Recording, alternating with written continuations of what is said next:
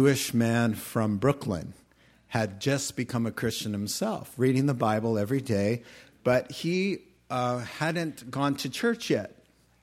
So my brother and I walked to the hotel with my mom and dad living there, and I had, quite frankly, quite a big adjustment from the disco scene and never being in church a day in my life to a sudden born-again Christian, which I knew I was, but I didn't know where to go from there. In fact, I was having flashbacks from that whole scene, and I was hugging a King James Bible that we had, a Gideon's Bible there at the hotel. I couldn't read it. I was just paralyzed, laying on the couch. My father said, "We got to get some help for this kid." So, laugh at me. So my dad had known a Pastor Steve who had checked into the hotel, and he couldn't remember his number. He called back in the day, 411, and the operator, instead of giving him New Life Center, gave him Christian Life Center. So my father didn't even know. It got directed to CLC, and my father asked for Pastor Steve. Just a moment. And she put him through to the youth pastor, whose name is Pastor Steve.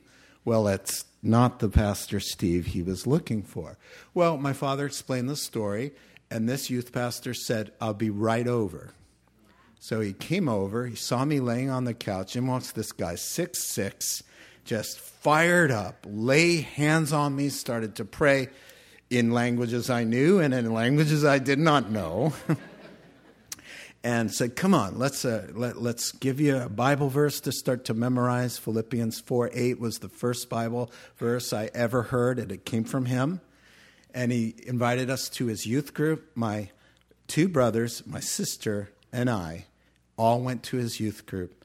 The kids who went to Bethany University, who had a home church at CLC, were in his youth group and invited me to have lunch at the Bible college one afternoon, and my whole life went to ministerial calling from that connection. In fact, my entire family, father and mother, and 4 of us siblings, were baptized all in the same tank at their Christian Life Center.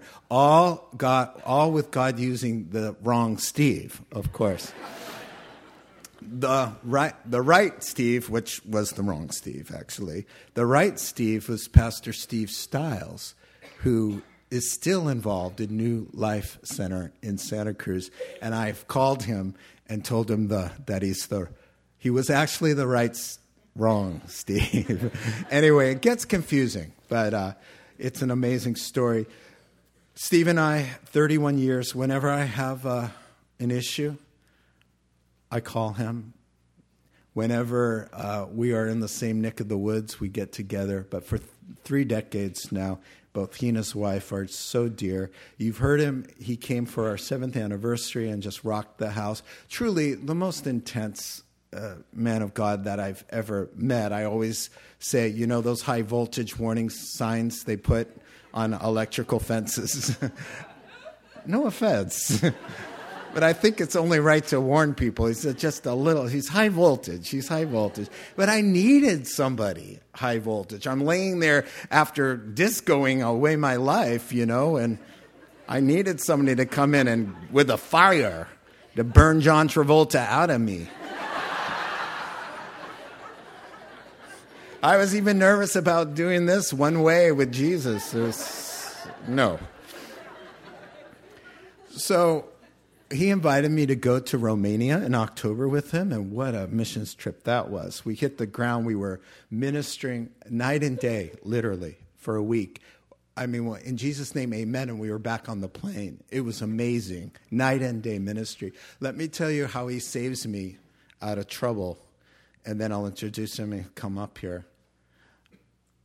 He got me in touch with the Bible college and said, start to email them. So I did. He gave me the link. So I'm emailing the president of the Bible college in Romania, who speaks English, broken, but good. And so I wanted to be culturally relevant. So I Googled, "God bless you" in Romanian. And I cut and paste. And I signed it. It's Obata Sebata. So I put it down there. Obata Sebata Ross. P.S. How did I do? And I got back, not really good. But I didn't know what it meant. So when we got there, we're in his office in Romania. And I said, so you said that the Obata Sebata is not very good, but what does it mean? And he said, you said, may God beat you.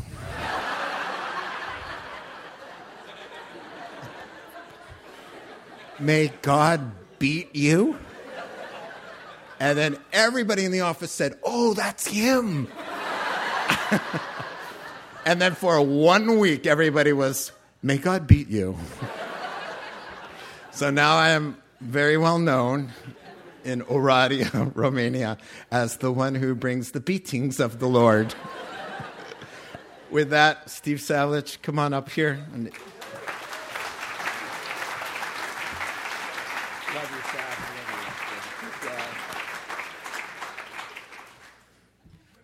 Let us have it, Sav. Well, and may the Lord bless you. I do want to thank you for, maybe I could use the word tithing or giving your pastor to Romania. You know, Jesus doesn't think like we do. He thinks very differently, and he tells us why. Because the kingdom of heaven is actually near. It's not far off. It's not just when you die. It's not just at the end of your life. In fact, his inaugural slogan, if I could use that word, the bumper sticker on all the ox carts in Jerusalem, was repent, because the kingdom of heaven is near. Now, metanoia, that Greek noun for repent, we've isolated it to talk exclusively about the compunction for sin, which is an appropriate response to sin. But the word doesn't mean just sorrow for sin. In fact, that's only a corollary meaning. It really means change your mind. Think differently about God. Think differently about this world, this earth. Think differently about yourself. Repent. Change your mind. Why? How? The kingdom of heaven is near. Well, how near is it? I'm glad you asked. It's so near if 2 or 3 gather in Jesus' name. It's so near in him we live and move and breathe and have our being. It's so near you never know when it will break out, squeeze out, get out, and do something that can't be done. How awesome is that? And so you tithed, you gave away, because Jesus says, if you want to receive, you should give. That's not how we think. We're talking about the way Jesus thinks. It's not like us, but he wants us to think like him. He says, if you want to save your life, what should you do? Lose it, give it away. If you want to lead, what should you do? Follow, serve. See, that's actually right side up. The world is upside down. Repent, change your mind, think differently. Why? Well, the kingdom is near. It's at hand. And by the way, you're a drop zone when heaven touches earth. You're the drop zone when heaven touches earth. It's beautiful. And so you tithed, you gave, you sent your pastor. And it's true, he did bring the beatings of the Lord. That is very true. And it was perpetual laughter all the way through our time in Romania. But you know that the Lord Jesus has deeply and richly anointed your pastor. And when he was in a classroom or in a church or in a meeting with pastors late at night, the anointing of God's Spirit, the drop zone, was going off. And life was happening. Not just information, life. Please remember, the gospel is not primarily information. The gospel is a person. We call him Jesus. The gospel is primarily a person. The information pieces follow the person. They don't lead the person. All the other stuff makes sense if you love and know Jesus. It's not worth much if you don't. So my Jan can't be here with me. I'm traveling, doing some stuff. You met her last time. But what makes Jan wonderful, the facts about Jan only really matter if you know her. See? So, I love the facts about Jan. I could tell you a ton of them, and they're all good. But see, it's because I know her, it's because I love her. And so you sent your pastor, And life happened through him because everything in God's kingdom, that kingdom that's near, lives. If it's the kingdom, it lives. Living stones, living sacrifices, living words, living hope, living faith, living water. It just goes on and on. Well, what kind of living? Resurrection living. The kind of life that's not normally here is here. It's near. It's at hand. Open up your heart. Throw open your life. Repent. Change the way you think. Why? The kingdom is near. Learn to think in league with the kingdom of God, with heaven that's near. So Jesus calls us to be the people who repent. That's not, just when I'm sorry for my sins, and I should be sorry for my sins. But it's like this morning. Okay, my nickname's Sav. Come on, Sav. Think differently. Change your mind. Why should I do that? The kingdom is near. Oh, yeah. And just so you know, we're supposed to keep doing it. 3 years later, that was the inaugural slogan. 3 years later, with the 12, I got to say by the microphone. With the 12, actually I could just yell at you, but I'll stay mute the microphone. With the 12 near him, Jesus took a child and put the child in the midst of the 12. 3 years later, they've been following the human Jesus for 3 years. And he said, unless you change, different Greek word, strepho is the Greek word there, but it means 180-degree shift. He's talking to Peter, James, and John. And I know sometimes they look like Larry, Curly, and Moe, but they really are the apostles, okay? He puts the child in their midst and he says, unless you change and become like this little child, you will in no wise enter the kingdom of heaven. And so my brothers and sisters and friends, we have this assignment every day, what's called today, to be the people with open hearts, to be thinking about Jesus, about his words, the way he thinks, and to be asking ourselves the question about, am I changing my mind? Am I allowing the Lord? And, I like to call the scriptures his written voice. God still has a speaking voice, and he still uses it. But I can't always hear the speaking voice, but I can always find the written voice. Am I allowing that written voice to find me? Am I allowing myself to have a changed mind? Repent, Sav. The kingdom of heaven is near. Yeah. Isn't it beautiful? So you've done that, and so now your influence through your pastor literally is across the nation of Romania. I have an email just from the president of the Bible college, and he's talking to me, and he goes, and Steve, about Dr. Ross, could he please come back? So I'm hoping the answer will be yes to that. I'm hoping the answer will be yes. It's marvelous. Well, this morning, for the time we have together, I'd like to chat with you from the words of Jesus, and we'll actually be looking at a passage in Luke's gospel. And then I want to talk a little bit about an opportunity that I think Jesus is presenting Pastor Ross and me with. So if you want to open your Bibles to Luke's gospel, chapter 6, verse 27, that would be great. If you're not familiar with how the scriptures work, Luke is the third book in the New Testament, Matthew, Mark, Luke. And you want to find Luke 27. It'll be a minute before we read from that passage. The title of our chat this morning is called Picture Perfect. And the thought was actually inspired in me by something Jesus says in Matthew's gospel, in a similar teaching to the one we're going to be looking at in just a few minutes, the one you're finding in Luke 6. Picture perfect is that colloquialism we use in our language and culture to describe and affirm a wide variety of occurrences and circumstances. Picture perfect has been assigned to such realities as an outstanding football play.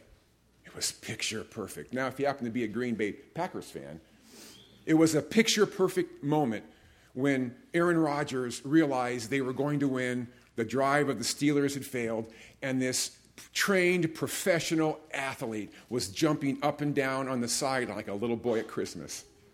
It's picture perfect. To the Steeler Nation, please accept my condolences. As an Oregon Duck, I know exactly how you feel, okay?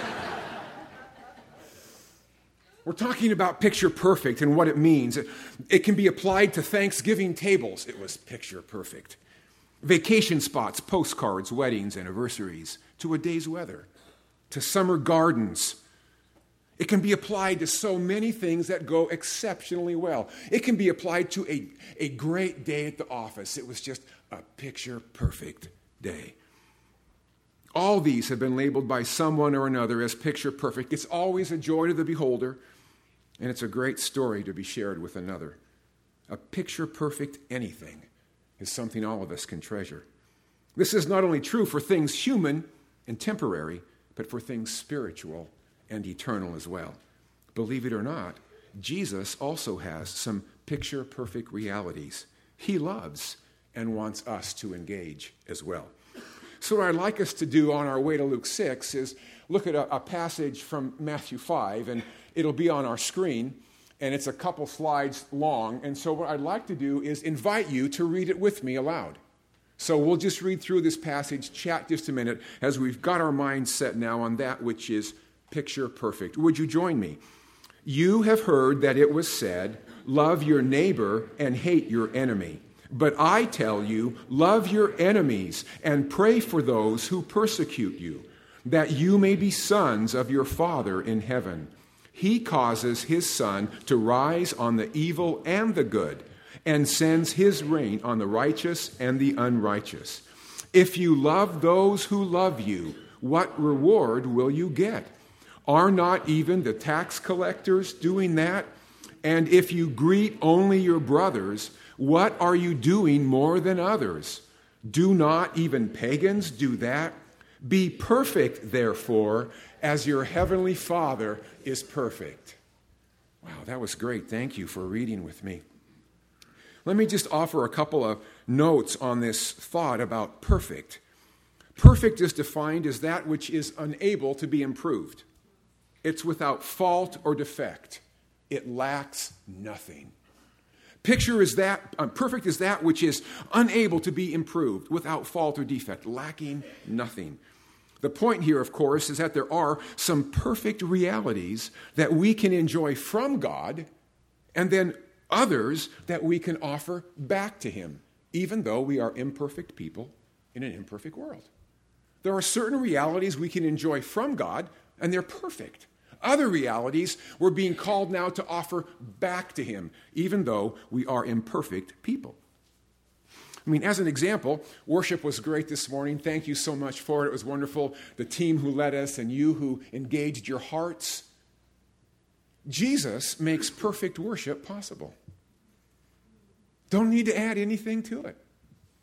It has no fault before the Father's throne. He's just really glad to hear my voice, even though the folks around me might not think it's that great.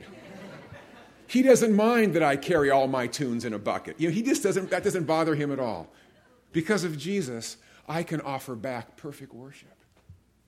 It's perfect. There's nothing to be added to it.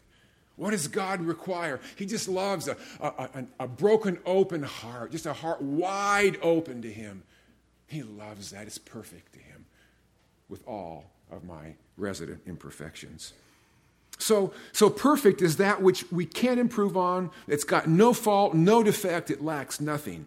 And the problem with this is, here's this list that Jesus gives us of picture perfect things. And then verse 48 kind of jumps at me. Be perfect, therefore, as your heavenly Father is perfect. Oh, that's going to happen. I'm all over that.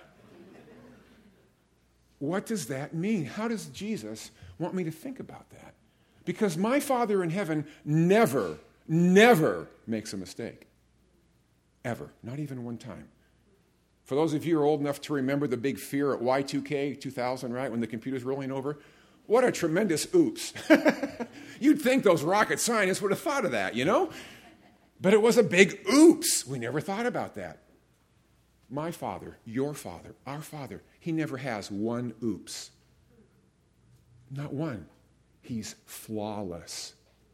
Is Jesus saying to me, Stephen Paul Savalich, be flawless like your heavenly Father is flawless? If he's saying that to me, I will fail him consistently this day and every day as long as I live, because I have lots of oops.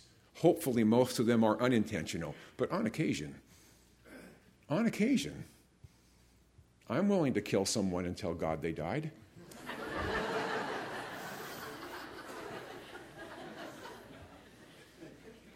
Be perfect, therefore, as your Father is perfect. This is not a call for you and me to strive toward an impossible ideal. If someone has told you that, convinced you of that, let me call you to repent. Change your mind. Do not think that way any longer, because the kingdom of heaven is near. And this is not what heaven is asking of you. It's not a striving for an impossible ideal. It's an invitation to live out very concrete, possible, and perfect responses in an imperfect world. Let me illustrate. Praying is always good. It's good to pray. It's good to pray when you're scared. It's good to pray when you're glad. It's good to pray. Praying is always good. But when we pray for those who hate us, it's perfect by definition. In the strictest sense of the word, when I pray for my enemies and I ask the Lord to bless them and to prosper them, it is by definition perfect. Heaven does not want to add one thing to that prayer. It doesn't need to be improved. It has no fault or defect. It lacks nothing. It's perfect. Remember, he causes his sun to shine on the righteous and the unrighteous. And his rain falls on the just and the unjust. You've heard it said, love your neighbors and hate your enemies. But I say to you, repent, think different. Love your enemies. Pray for those who mistreat you. Bless, don't curse.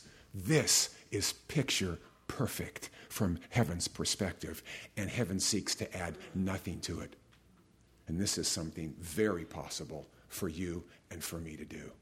Heaven is near us, ready to empower and inspire and help us to give back to God these very perfect responses, even though we're imperfect people in an imperfect world. This was such a relief to me to find out that perfect like the Father wasn't flawless. It was such a relief to me. There's just so much of life which is so imperfect, even when we're trying to fulfill the words of Jesus on earth. I'm an imperfect person in an imperfect world, and God uses imperfect people to fulfill his perfect will. I've discovered his will is actually imperfectly perfect. So I carry this with me. Can we have the next slide here? I was in Romania, and we did a couple, not Romania, in Uganda, and we were doing some work there, the work that I do. We brought an ICU unit to be installed in a regional hospital. We bring in brand new equipment, all the trainers, all the consumables for a year, and we move a hospital from one level to another. And it's a gift to the nation. We always bring in the believers in the area and make sure that the government leaders know this gift is from these people, and this is the gift to help you help your people. And so we'd completed that project. Then we'd gone up north, and we were with Sister Rosemary at St. Monica's, and Sister Rosemary is rehabilitating LRA girls, Lord's Resistance Army girls. And the Lord's Resistance Army is an army that captures kids in the villages and turns them into children soldiers. They ravaged northern Uganda for about 20 years, and the good news is they left Uganda. The bad news is they're in Congo now. And so what happens for the girls is most of them become sex slaves. And so Sister Monica is dealing with these former LRA soldiers. I sat next to Rose and her 3 children 5 years after coming to St. Monica's. They found her walking out of the bush, AK-47 slung across her shoulder. She had a 4-year-old, a 2-year-old, was carrying her 3rd child, had no idea who the fathers were because she'd been repeatedly raped so many times. How do you put that kind of a life back together? You do, you can. There is a God in heaven, and he has a will on earth. And Sister Rosemary's given her life to bring that life to these girls. She was so beautiful to see after being loved, after being cared for, after heaven coming near earth. So they have this whole process of education, and she has a job in town, and I met the 3 kids. It was a marvelous process. So we're doing this work in Uganda, and on the way out of Uganda, I had a meeting with a very, very wonderful pastor, Pastor Julius, and he leads a large group of believers in Uganda. And so we had lunch together. I sent the team off to do some shopping, and at the end of our lunch, I really had to I was going to say beat it, but that's just kind of a bad thing, huh? Yeah. I really had to hurry.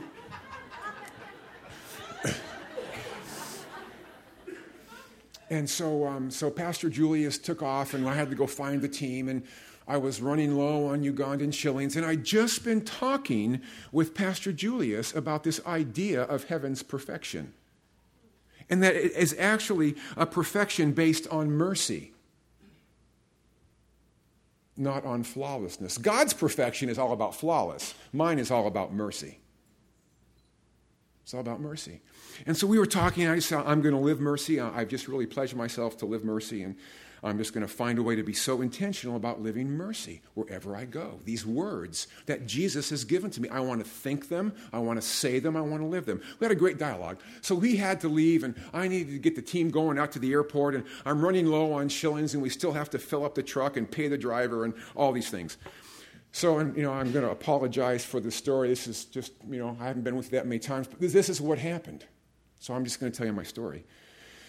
So, as we all know, at some point, your bladder wins. And so I needed to take care of that problem before we got on the bus to get the team to get to the airport. And so ran down. The restaurant we were at closes between lunch and dinner, so it was closed. Ran down to this pizza parlor to use the facilities. And as I'm in the facility, an interesting thing happened. I started hearing the sounds of an automatic flush system for the urinals, which I thought was striking in Africa. I thought, wow. When you're in Darfur and other places, it's not that way. So I was rather surprised. And what happened was they had automatic flush. The problem is they had it set on Niagara Falls setting. All the locals would have known to step back at that moment. I wasn't a local. And so this cascade of water ran down the urinal and out and just covered my slacks. Now I'm looking at about a 38-hour travel home. I'm looking at these slacks.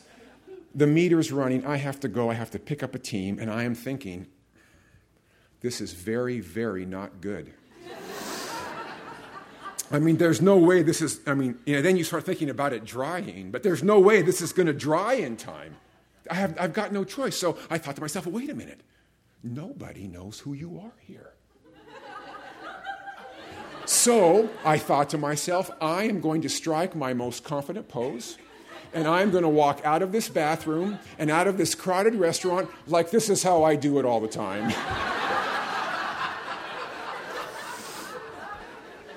And so, avoiding eye contact with all the patrons, fixing my eyes on the goal, the door, I left the bathroom because I didn't have time to do anything else.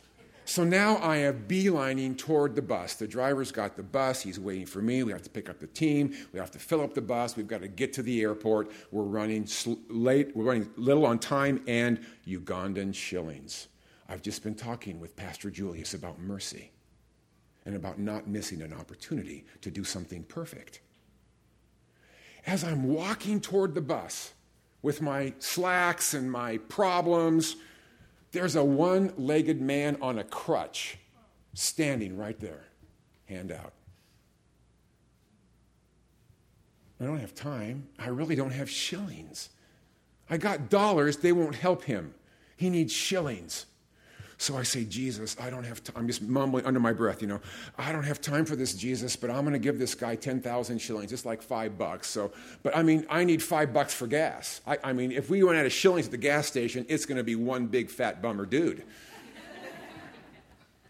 So I peel off the 10 shillings note. I'm walking by the guy, and I just hand him a note, and I say, in Jesus' name, and I just keep walking. Okay, Sav, way to go. You passed the test. That was really good. Get to the bus. I kid you not. As soon as I thought that in my mind, a guy in a wheelchair with no legs appears.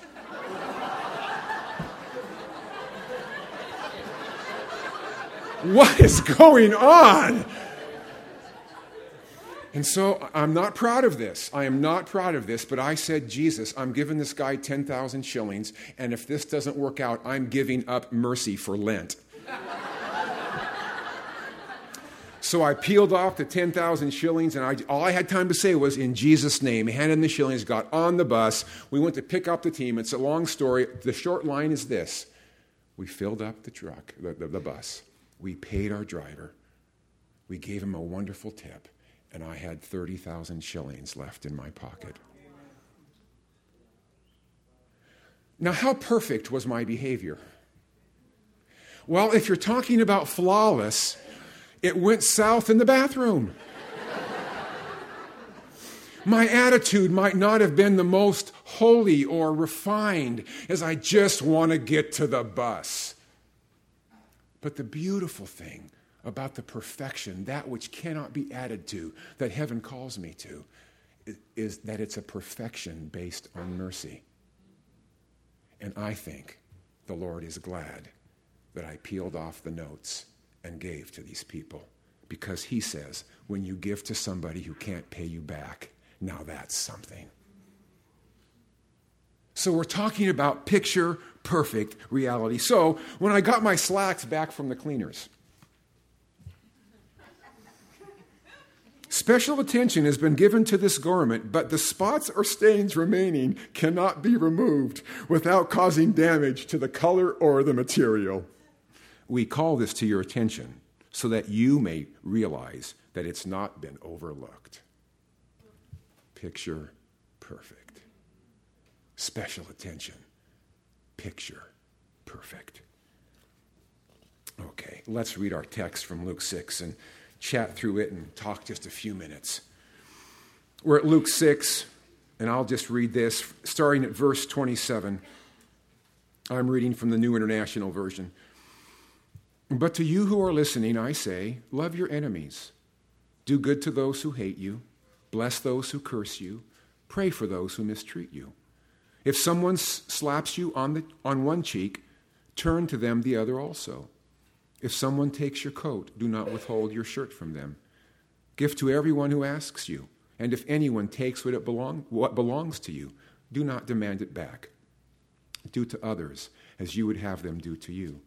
If you love those who love you, what credit is that to you? Even sinners love those who love them. And if you do good to those who are good to you, what credit is that to you? Even sinners do that. And if you lend to those from whom you expect repayment, what credit is that to you? Even sinners lend to sinners, expecting to be repaid in full. But love your enemies.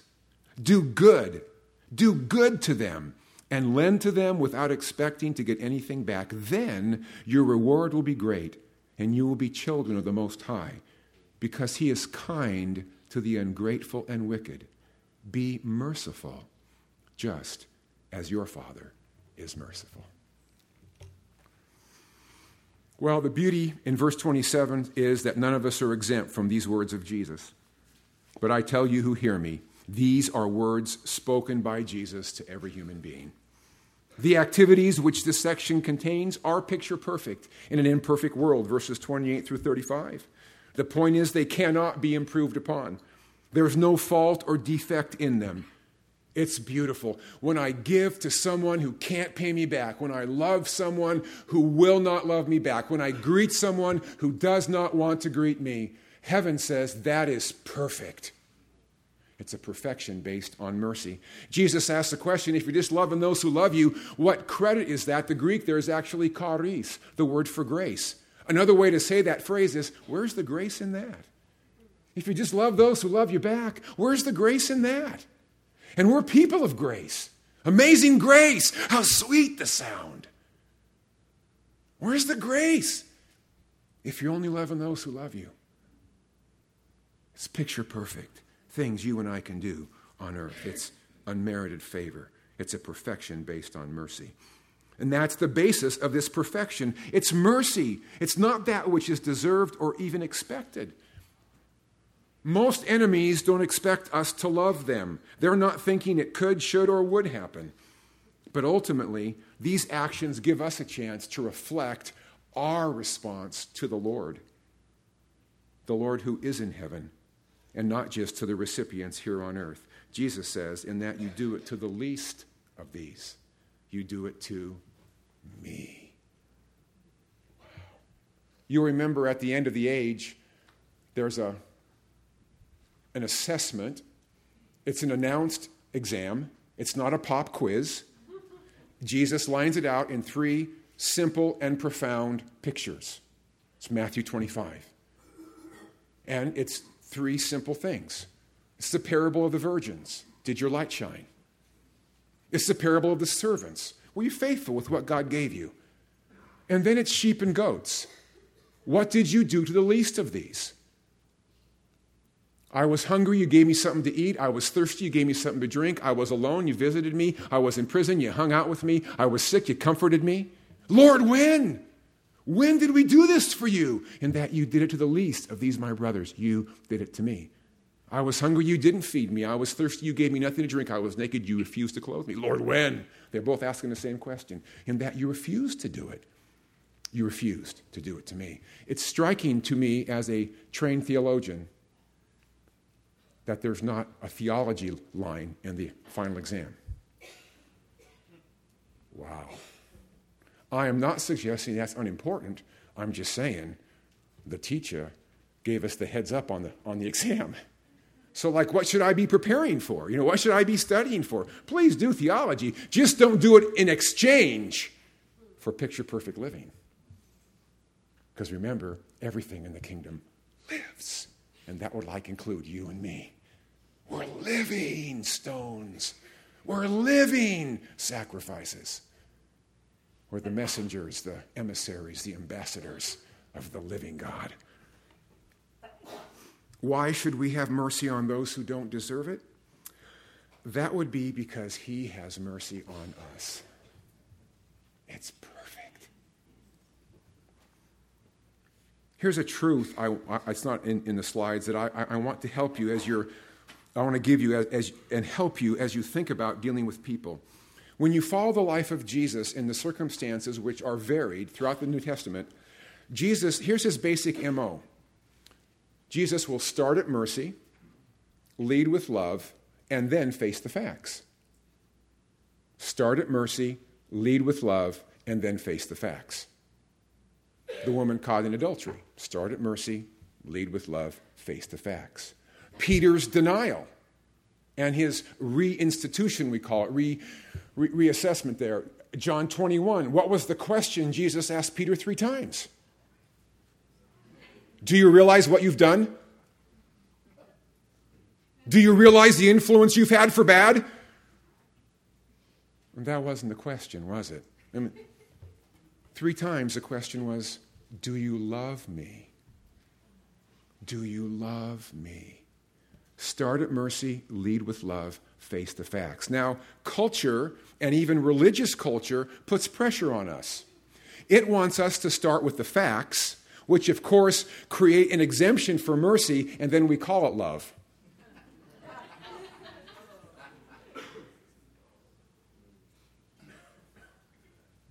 May that never be our portion. We start at mercy, we lead with love, and then we must face the facts. Jesus is truth. He'll meet me at truth, even when it makes me look really bad. And it makes me uncomfortable. He will meet me at truth. And the beauty about meeting Jesus at truth is he literally can do anything about everything.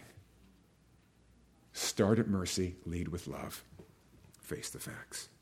Well, let me just bring a quick application to our lives on the way to a little story about the future here. So here's a picture-perfect checklist for you.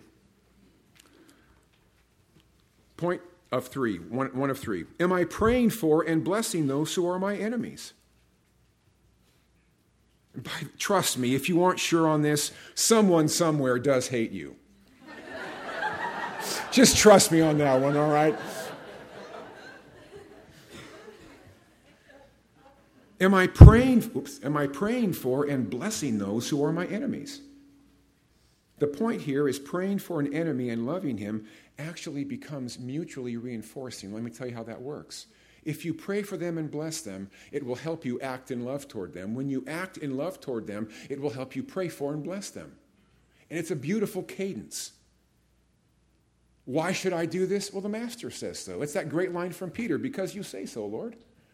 But it's a beautiful thing, because when you do this, you're doing something from heaven's perspective that is perfect. Heaven doesn't need to add anything to it. It's without fault. It's a perfection based on mercy. We're just going to skip the slide and move to number 2. Who am I doing good to that cannot pay me back? It's the checklist of picture-perfect activity. Who am I blessing, praying for as my enemy? Second one is, who am I doing good to that cannot pay me back?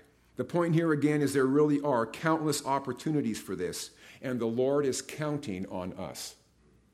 So I'm going to our P.O. box, and there's a guy in front of the spot there, and he talks to me, and he says, "Excuse me, my girlfriend and I are trying to get in the bus to pick up our daughter downtown. Do you have bus fare?" I'm not big on just handing money out, whatever. We carry fruit bars in our car to give to people that are asking for stuff and whatever. And I don't know, I'm thinking this stuff, and I said, "Well, would you like me to give you bus fare or take you there?" "Well, actually, I kind of like it if you took me there. Get your girlfriend, let's go." So he piles in the back seat, rolls the window down. He never stopped talking. He just talked all the way. I couldn't get a word in edgewise. I don't even think he took a breath. Well, okay, it's good to do good. So they got out of the car. "Thank you so much. You're a really nice guy." Okay. 2 weeks later, I'm at the P.O. box, and a man approaches me and says, "My girlfriend and I need to go pick up our daughter." I smiled broadly, and I said, "I know. I gave you a ride there just 2 weeks ago." He shook my hand. He said, "You're a really nice man, whatever." And then he just took off. Well, was that wasted? Was I taken advantage of? Is heaven looking at me like, "Way to go, Sav, what a dope you are"? I don't think so. Heaven's perspective is it was picture perfect. It was picture in that you've done it to the least of these, you have done it to me. So in my worldview, in the thoughts of Jesus, I gave Jesus a ride with his girlfriend to pick up their kid. Work that out in your theology.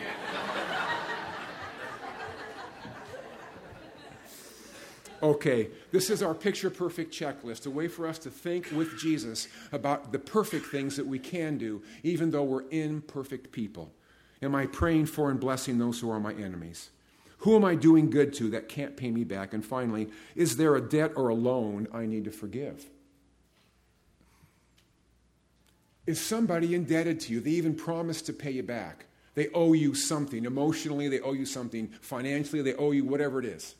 Is there someone somewhere that you should just forgive the debt? They said they'd pay us back. They haven't. And the question is, why shouldn't we engage mercy and gain a credit in heaven? Why not do something perfect based on mercy and just forgive the debt? We're not denying it. We're not turning away from the truth of it.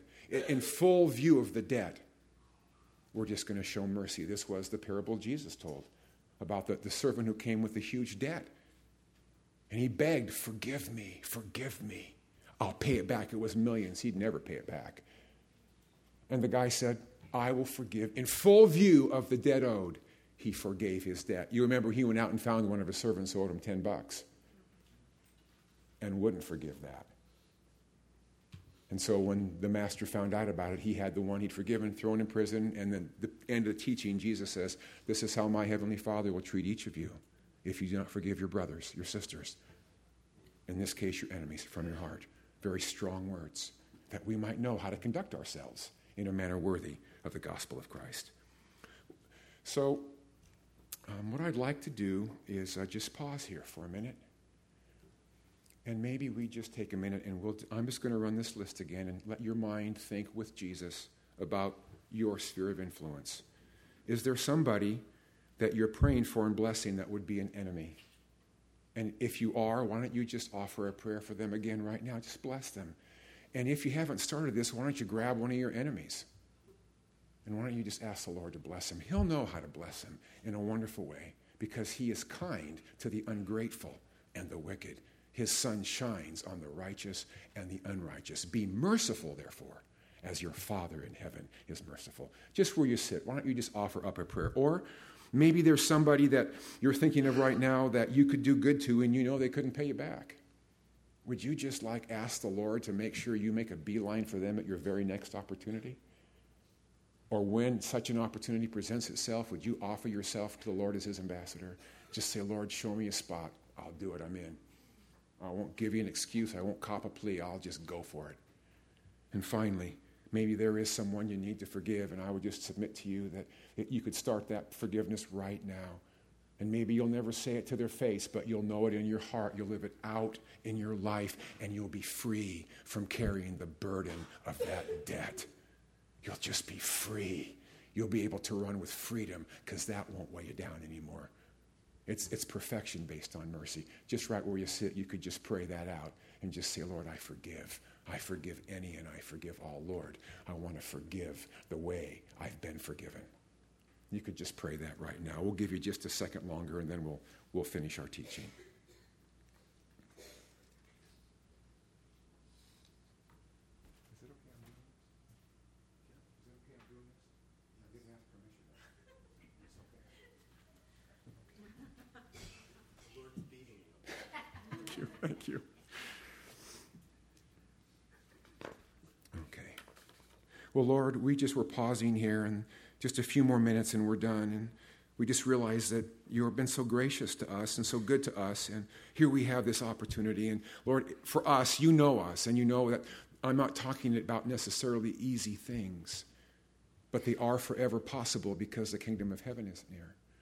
Because the Holy Spirit is present. Because if 2 or 3 gather in Jesus' name, Jesus is there. So Lord Jesus, we're just saying that for our enemies, Lord, we bless them, and we are asking that your grace would find them, and even as your mercy has found us, that it would find them. Lord, thank you that you love all. Thank you for how patient you are, and we want to example that patience. And so we bless them, and we pray for their children and where they work and the things that they do. May your rain and sun find them, prosper them, help them. And Lord, we forgive the way we've been forgiven. Lord, help us do good, and it's not wrong if we're doing good to those who can pay us back, but please expand our sphere of operation. Please give us the opportunity and help us seize the opportunity just to be a blessing to someone who will never be able to pay us back. Thanks for these perfect things that we can do and that they matter to you. And then, Lord, these debts that we carry that others owe us, promise to pay us, whatever the payment was, and they don't, and they haven't, and the chances are they won't. We're not forgiving this, Lord, because they won't. We're forgiving this because you would. We're forgiving because you would. We would like to have mercy on them, and we'll take the credit in heaven. So, Lord, thank you for this. I pray that any tether or chain or encumbrance that's been on any person in this building today would fall off of them as they respond to picture-perfect living. Lord, thanks for giving us a way to live on earth like they do in heaven. We do love you back, and we're grateful to pray in the authority of your name, Jesus. Amen. Amen. Amen. Well, if I could indulge myself on you, I guess that's probably not a good thing, but it's all I got left. May I talk for just a minute about a picture-perfect opportunity? And so if we could let's start running this. So these are dynamics in our imperfect world. There are many restricted access nations in our world. I've been to many of them. Sudan, Djibouti. Djibouti is a little tiny republic it's not a republic, it's a tiny little Islamic republic on the Horn of Africa. These governments are opposed to any and all official Christian missionaries working and sharing in their countries. They're often ruled by communist parties, totalitarian regimes, and religious extremists or exclusionists. The good news is, as you read with your pastor this morning, Jesus has unrestricted concern for all nations. Isn't that marvelous? We'll skip the Matthew 28 since you already read it. These dynamics give us an opportunity for picture-perfect living. So let me just briefly describe for you a picture-perfect opportunity in Sudan. So let's go to the Sudan slide. So Sudan is the largest landmass nation in Africa. You can see where it is on the globe there, and then more specifically. Next slide. This is Dick Brogdon, and he has had a presence and ministry in Sudan the last 16 years. I've worked with Dick on several projects. He is a marvelous young man, and the team with him. And they are loving people, and people are finding great life and relief in the person of Jesus. I've done some projects in Sudan. We have a track record there. We have a neonatal intensive care unit that we've accomplished, as well as a school in Darfur. The religious police arrested Dick a while back, and they were going to throw him out of the country. And so what we did is we did this medical project, and the Minister of Health went to argue with the religious police. And they said, you can't throw this man out of our country, and here's the reason why. He loves us. And the physical proof was the neonatal unit. Dick and this medical doctor came to the National Prayer Breakfast in 2006, the Presidential Prayer Breakfast. It was a marvelous time. I've been with this minister in Sudan numbers of times, been in his home numbers of times. And one of the beautiful things that happens right now is every time we're together, we always get to pray in Jesus' name.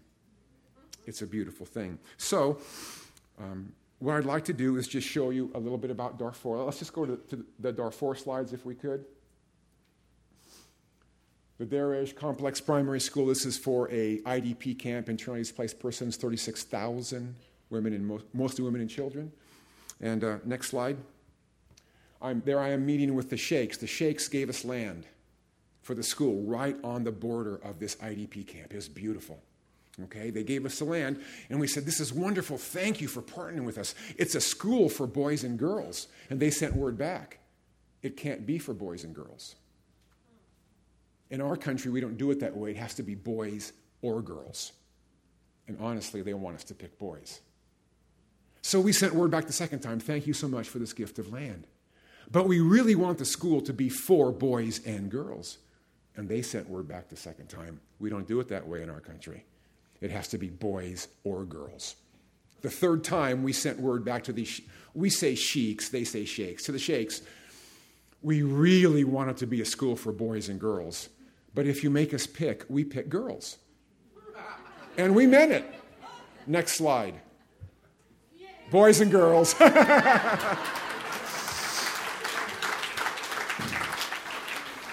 The UN says it takes 5 years in a row of education to break illiteracy. And we finished classrooms that provide all 5 years, and now a German-based NGO has come alongside and done classrooms for 2 more. We now have the school going through the 7th grade.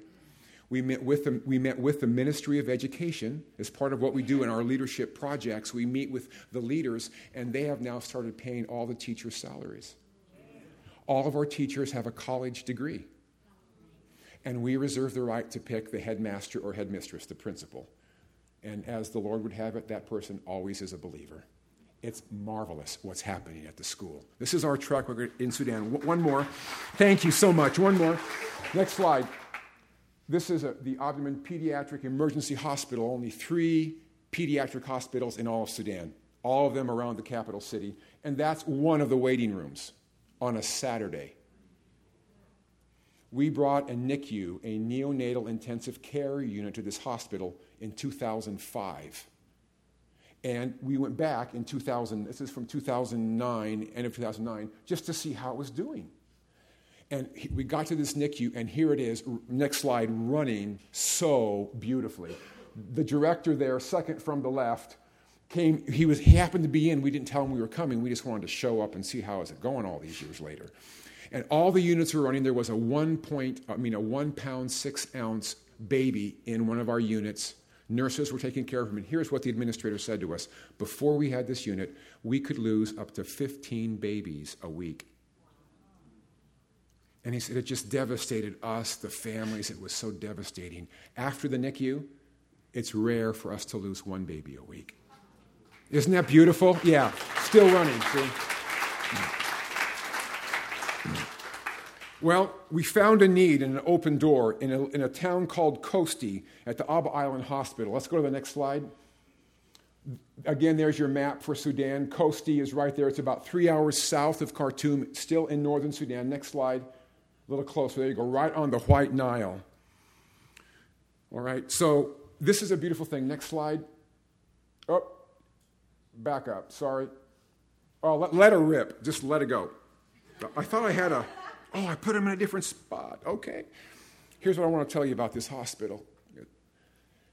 Kosti and Abba Island, like Abba Father, only one B, it's the heart and soul of Sudanese Islam. This is the place where the Mahdi rose from. The Mahdi was the first national Islamic religious leader in Sudan, and he led his followers against Gordon and his troops. And if you're familiar with Rudyard Kipling in the Charge of the Light Brigade, he's the guy. On his palace grounds is a hospital. And that hospital has been targeted by the Ministry of Health to become a cardiological and teaching center for the White Nile State, the largest state in the nation of Sudan. And we are going to bring to that hospital an ICU and a complete retrograde for the operating theater. We'll bring the same issue. We'll bring the medical people to train, the biomeds to train. We'll bring all the consumables for a year. Everything's warranted for the next 3 years. It's a beautiful project. And we're doing this in league with Dick Brogden. And basically what we say is we're here because of this man. This man loves your country, and this is a gift to the country. Well, the Minister of Health is pretty excited. The hospital people are excited. The Al-Mahdi University is about 30 minutes away from this hospital. It's one of 2 universities that women can attend. There's a women's university in Khartoum, and then this medical university. They allow men and women to attend together because it's medicine. And you've got doctors and nurses, and that's just how those things work out. And so we're going to have a chance to be training now the medical personnel coming through that university. I mean, in the next 5 and 10 years, we'll be touching literally hundreds of thousands of people because of it. We're very excited about this possibility. Let's run to the next slide then. Oh, we're here. So what's going to happen? What do we have to have? We're going to love those who may not love us back. We're going to pray for those who may hate us. We're going to give to those in need who cannot or will not pay us back. We're going to go without human fanfare or recognition. We're going to bless the way we've been blessed. Next slide. So there I am with Dick and with Dick's associate Rick, cleverly disguised as simple humanitarians. We can go anywhere in this world and bring a tangible act of love and establish a relational connection. And what I've discovered here at home and around the world, tangible acts of love and relational connections are the pages that we may put the name and words of Jesus on and be heard. And the point is that we're heard. What we're hoping for, what we would like to do, is to have Pastor Ross join me in this project. And that you would believe with us and that we would go together to bring this tangible act of love and to begin the relationship building and the connection with people in Sudan. We're going to be lifting up the ministry of Dick Brogden and those who are with him, securing his place against the religious police, fair enough, but we'll be doing so much more than that. It's a marvelous time. We'll have a chance to interface with the leaders of the nation. Could we go to the next 5 slides? Let's just run these five pictures. You can see how it currently exists. There's the hospital sign. There's the gate. Nurses, all on break. Hospital administrator, do you see the beds? We have all new beds for them. You see the beds? They're going to completely redo this hospital. Next slide. That's Dick. There I am with the ambassador from Sudan. This was November, just last year. I had the chance to spend over an hour with him. The other 2 guys in the picture are from my band of brothers. I have a band of brothers that I'm with in accountability and growing together in Eugene. That's 2 of my 3 brothers. And we spent over an hour with the ambassador from Sudan. At the end of that time, it was beautiful. We prayed together. And Mike Buckridge, far right, Houston Shepherd next, ambassador, coach, and then myself. Mike prayed, Houston prayed, the ambassador prayed, and then I prayed. And we thanked the Lord for this project, and we prayed together to believe, because Sudan is in a lot of turmoil as they're going through this referendum. And so it was a marvelous opportunity to be with him and to be able to pray with him. So this is the kind of thing these projects do. It opens up doors for us to interface with national leaders, as well as bring this much-needed equipment to bear to the saving of lives to the good of all, to the testimony of Jesus. In my opinion, and I guess it's not that humble, I think, and maybe heaven thinks this too, it's a picture-perfect opportunity. So maybe you would join us and believe with us for Pastor Ross to join me in Sudan. We plan to be there the last week of April and the first week of May. Thanks for your kind attention and your warm welcome. Let's go live picture-perfect living.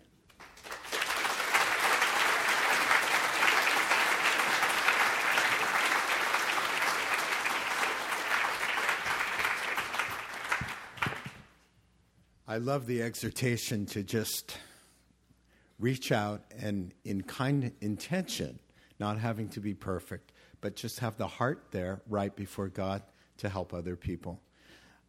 Can I tell you a quick funny story about trying to be picture perfect, but wow, what a surprise ending. The Lord laid it on my heart to be more generous with people in need when I was in seminary.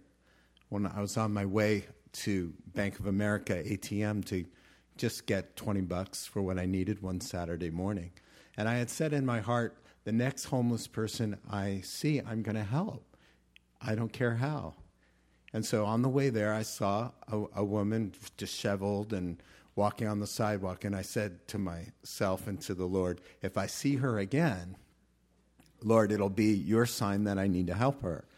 And so I get to the ATM, and I take the 20 for me, and I notice that she's right in my eye shot again. And I thought, oh, man, thank you, Lord. And so I took out a 20 for her. And I walked up to her, and I said, excuse me, ma'am, but the Lord has really put it on my heart to help you out with this $20 bill. And she said, man, I must look bad today. She said, well, my husband and I are remodeling our mansion up on the hill, and I just put on some clothes I could paint in. And I didn't fix my hair. And I, for the very first time in my life, had nothing to say. What do you say to that? Well, gee whiz. Yeah, she goes, oh, boy. Well, she said, Sonny, you can keep that $20. I was like, have a nice day. But I felt like the Lord said, perfect. Because I felt on my heart I wanted to help somebody, you know. And sometimes you turn over something and it's not quite right, but your heart's right. Look, let's be a people that are always seeking who needs help. How can I be merciful today? How can I extend God's kingdom in my sphere of influence? Amen. Let's pray, then we'll stand. Why don't you stand with me? I'll pray. We'll have a closing song. Now, Heavenly Father, we just commit ourselves to your care. We ask, Father God, that we would be wise as serpents and meek as doves. That, Father, that we would be good stewards of the resources you've given us, of course, as we're teaching.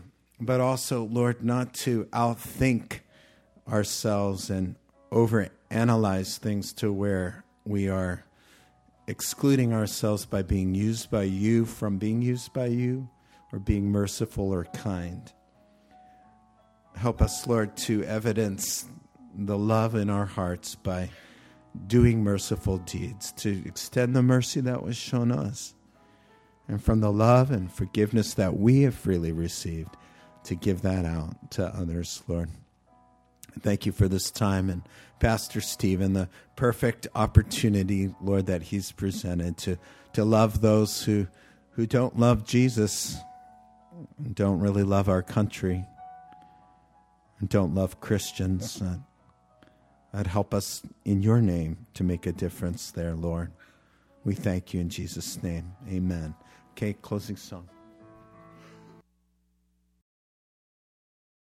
We asked we would do so with a task in mind, to be a blessing to others.